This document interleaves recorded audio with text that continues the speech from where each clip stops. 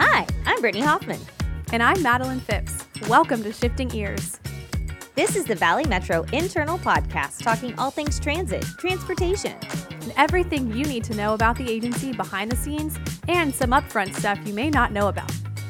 Maddie. Brittany.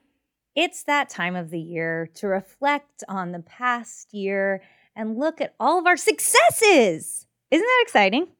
It's exciting, and we have quite a few of them. We could probably make this an hour-long episode or more, but we're not going to do that to you. Don't worry. So sit right in. We're going to talk about all the successes and challenges that we've overcome over the past year and how we're excited about 2023.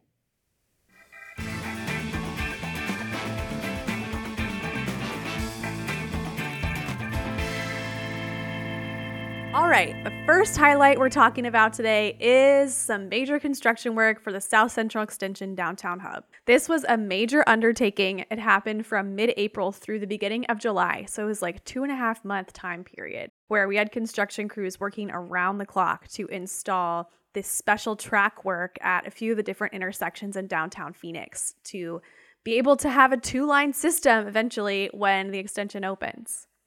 Maddie, this was a huge accomplishment because they even ended a day early, which meant July 4th weekend, all riders back in business. We're really proud of our construction crews, of course, for getting the work done. But also, big shout out to operations, a little shout out to us in communications and marketing for making a lot of signs and putting them all over the system so that all of our riders knew what to expect. Customer service, answering questions and inquiries from people. Basically, it was all hands on deck to get this work done. Teamwork makes the dream work, Maddie.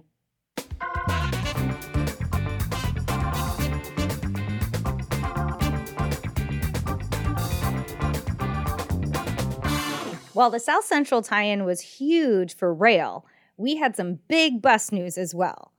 The FTA awarded a $16.3 million grant for green buses and infrastructure, which means there's going to be cleaner buses on our roads by 2024. This is an opportunity to take some of those older buses, replace them, get new infrastructure for green buses. We're really excited because here in the Valley, we know how much climate change and the heat really affects us and also our bus system. And so it's really important that we're staying up to date with new technologies and finding ways to keep our city and our valley green. And this is one step towards that goal.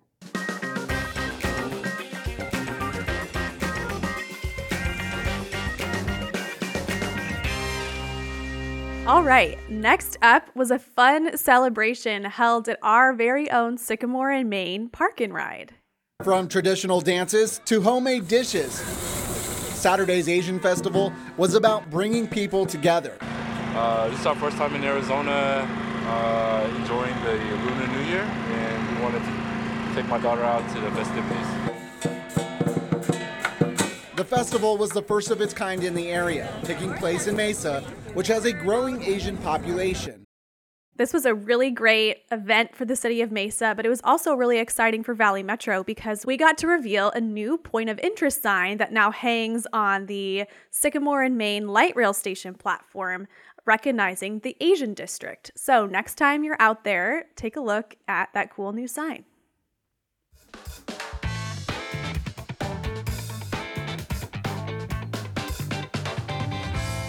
Now, this next highlight was a long time in the making, Maddie, because we rerouted all of our buses around Central Station starting in October of 2020.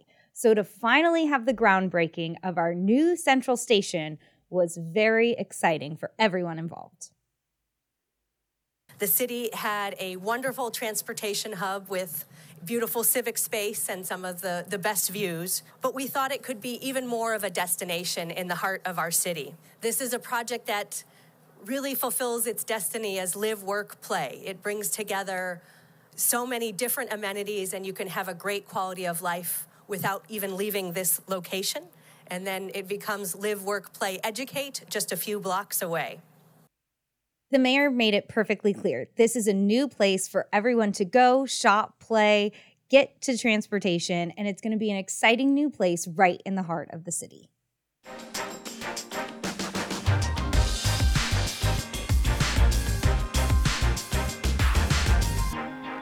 All right, next up, and another major shout out to a lot of our employees here at Valley Metro who worked really hard on the quality of life study.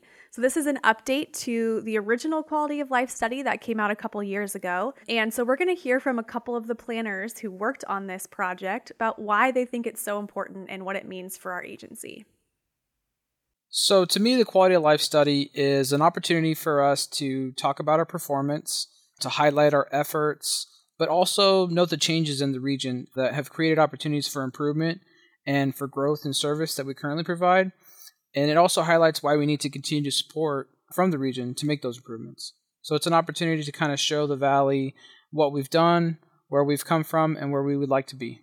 Absolutely, Peter. And just to add on that, it's something, too, that we as an agency felt is an important thing, both for our riders and people that actively use the system to show here's what we're doing and here's all of the benefits that we're providing, but also for those in the Valley that don't use our system to show them that even though they're not active transit riders, Valley Metro still provides them benefits. It really does benefit everybody regardless or not if they're riding a bus or a train every day. Our region is growing and communities have changing travel needs. The region put its faith in us 20 years ago with the approval of Prop 400 to create a high-capacity transit network with long-term impacts that go beyond mobility alone. You know, the people want transportation dollars to generate jobs and housing and business opportunities and to be connected throughout the region. What the Quality of Life report shows is that we actually have quite a bit of ridership. Our rail system competes against other light rail systems in the U.S. in cities that have a lot more density than we do. People choose to utilize our system. If you still haven't looked at the quality of life study, what are you waiting for? Head to valleymetro.life and check out the amazing work done by our team and learn about why transportation and transit is so important to improving the quality of our lives here in the Valley.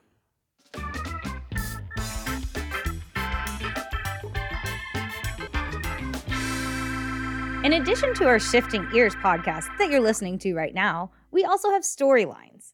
So for episode 8 of Storylines, we were able to interview our former CEO, Scott Smith, on his leaving Valley Metro. He gave us 6 years of opportunities to grow and thrive in the Valley, and especially leading us during a pandemic. We thank him for his time and appreciate his leadership over the years. Well, obviously, we're talking with you today because your time as CEO is coming to a close in a few weeks. So when you think back on your job here, what are you going to miss the most? I will miss the people. Every job I've gone to and every career I've gone to, it's not the things, it's the people. I've never been around a group of people who are as passionate about what they do as the people at Valley Metro. That's also our riders and the public. They're very passionate about public transportation.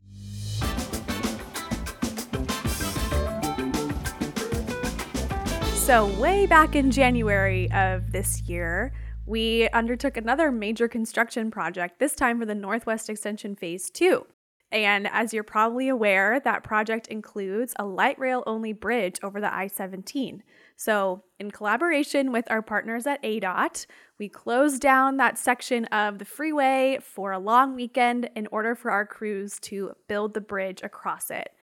So here's a little update from Tony Santana, the Northwest Extension Phase 2 project manager, who talked to KJZZ a couple weeks ago about the bridge.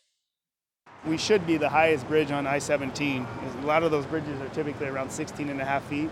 To the bottom of our structure, we're just over 21 feet. The bridge spans the entire section of Interstate 17. That's 250 feet. Unlike other freeway bridges, this one has no column, thanks to a steel tub design, which Santana says took a lot less time to put in place. Having a column there in the middle of the freeway would have forced us to do 1 to 2 months of work in that center of the freeway, rather than close the whole freeway and get it done in a weekend. Some overnight and weekend restrictions will continue into next year. The $400 million project should be completed in early 2024. If you haven't visited that Metro Center area recently, you should check it out. You can see a lot of progress on our new Metro Parkway station, and of course, you can see the bridge crossing over the I-17. It's a really cool thing to see.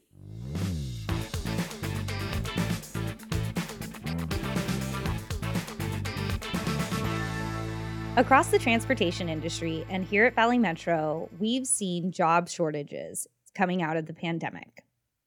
So we decided to start job fairs. Valley Metro holding a job fair today to fill more than 400 jobs. That job fair is at the Embassy Suites near Central and Thomas from now until 5 p.m.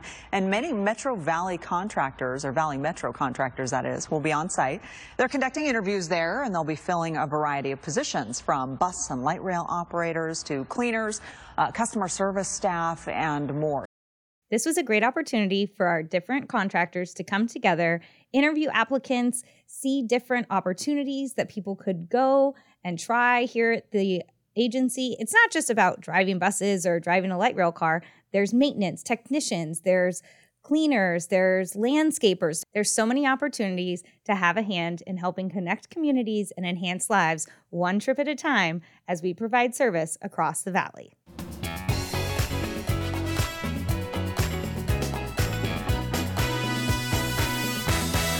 Maddie. Brittany. I am so jealous about this next highlight because you got to participate, and while I loved being on my Enomax trip, I missed out on a big celebration. Oh, you did, Brittany. It was quite an exciting day when we opened the Valley's first modern streetcar in Tempe. So, of course, we're talking about the opening of Streetcar on May 20th of this year. It's our first time launching a new mode for Valley Metro in quite a while, and it was a great day. Welcome aboard. So what is this streetcar here? So this is the Valley's first modern streetcar. So this is a new mode of transit that joins the mix of our other types of transit, including light rail, bus, biking, walking, and circulator routes. Each of these modern streetcars can hold about 125 customers, and they'll travel around Tempe. We have 14 stops that travel a route that's about 3 miles long. I think the streetcar is critically important because the city of Tempe is a true multimodal city between light rail, bus rapid transit, and now modern streetcar. With Maricopa County being the fastest growing county in the entire country, Tempe being the 9th largest city in the state, we have a population of about 193,000 people that swells to over 300,000 during the average workday because we're a tremendous net importer of jobs. I think that it's critically important that we have other modes of transportation that can get people around, whether it's to and from work or just around from a perspective of leisure. And so we have to figure out ways to address traffic congestion, sustainability issues such as greenhouse gas emissions. I'm Lachlan Murfin. I'm riding the streetcar for the first time. Super excited. I've been waiting for it to open ever since I heard about it. I've lived here in Tempe for a couple years. I'm a school teacher and I use the orbits and the buses and the light rail to get around everywhere. And so I'm just really happy that we have a streetcar. It's clear everyone was super excited about the opening of our first modern streetcar in Tempe. From our CEO to Mayor Corey Woods, even the public getting in on the action. And don't forget, hop on streetcar because it's still going to be free all the way through May. So now's your time to hop on board and explore everything there is in downtown Tempe.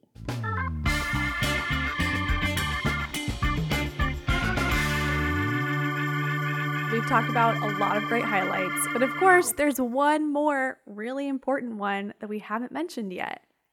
Our new CEO, Jessica Mefford-Miller. Jessica joined us back in April of this year, and since then, we've had a lot of exciting accomplishments. Here she is with a little reflection on her time at Valley Metro so far.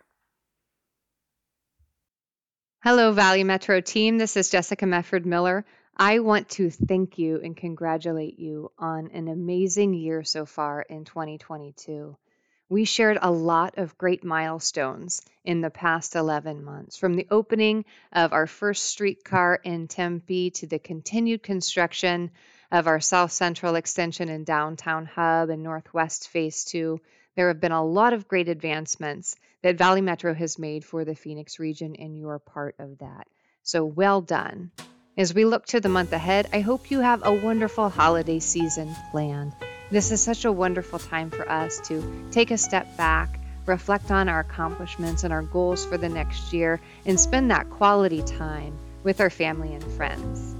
You might want to spend some of that time in the Mesa Santa Express. We're hosting the Santa Express on December 9th through 10th and 16th through 17th. So come on out and volunteer or bring your friends and family to enjoy some of that holiday magic.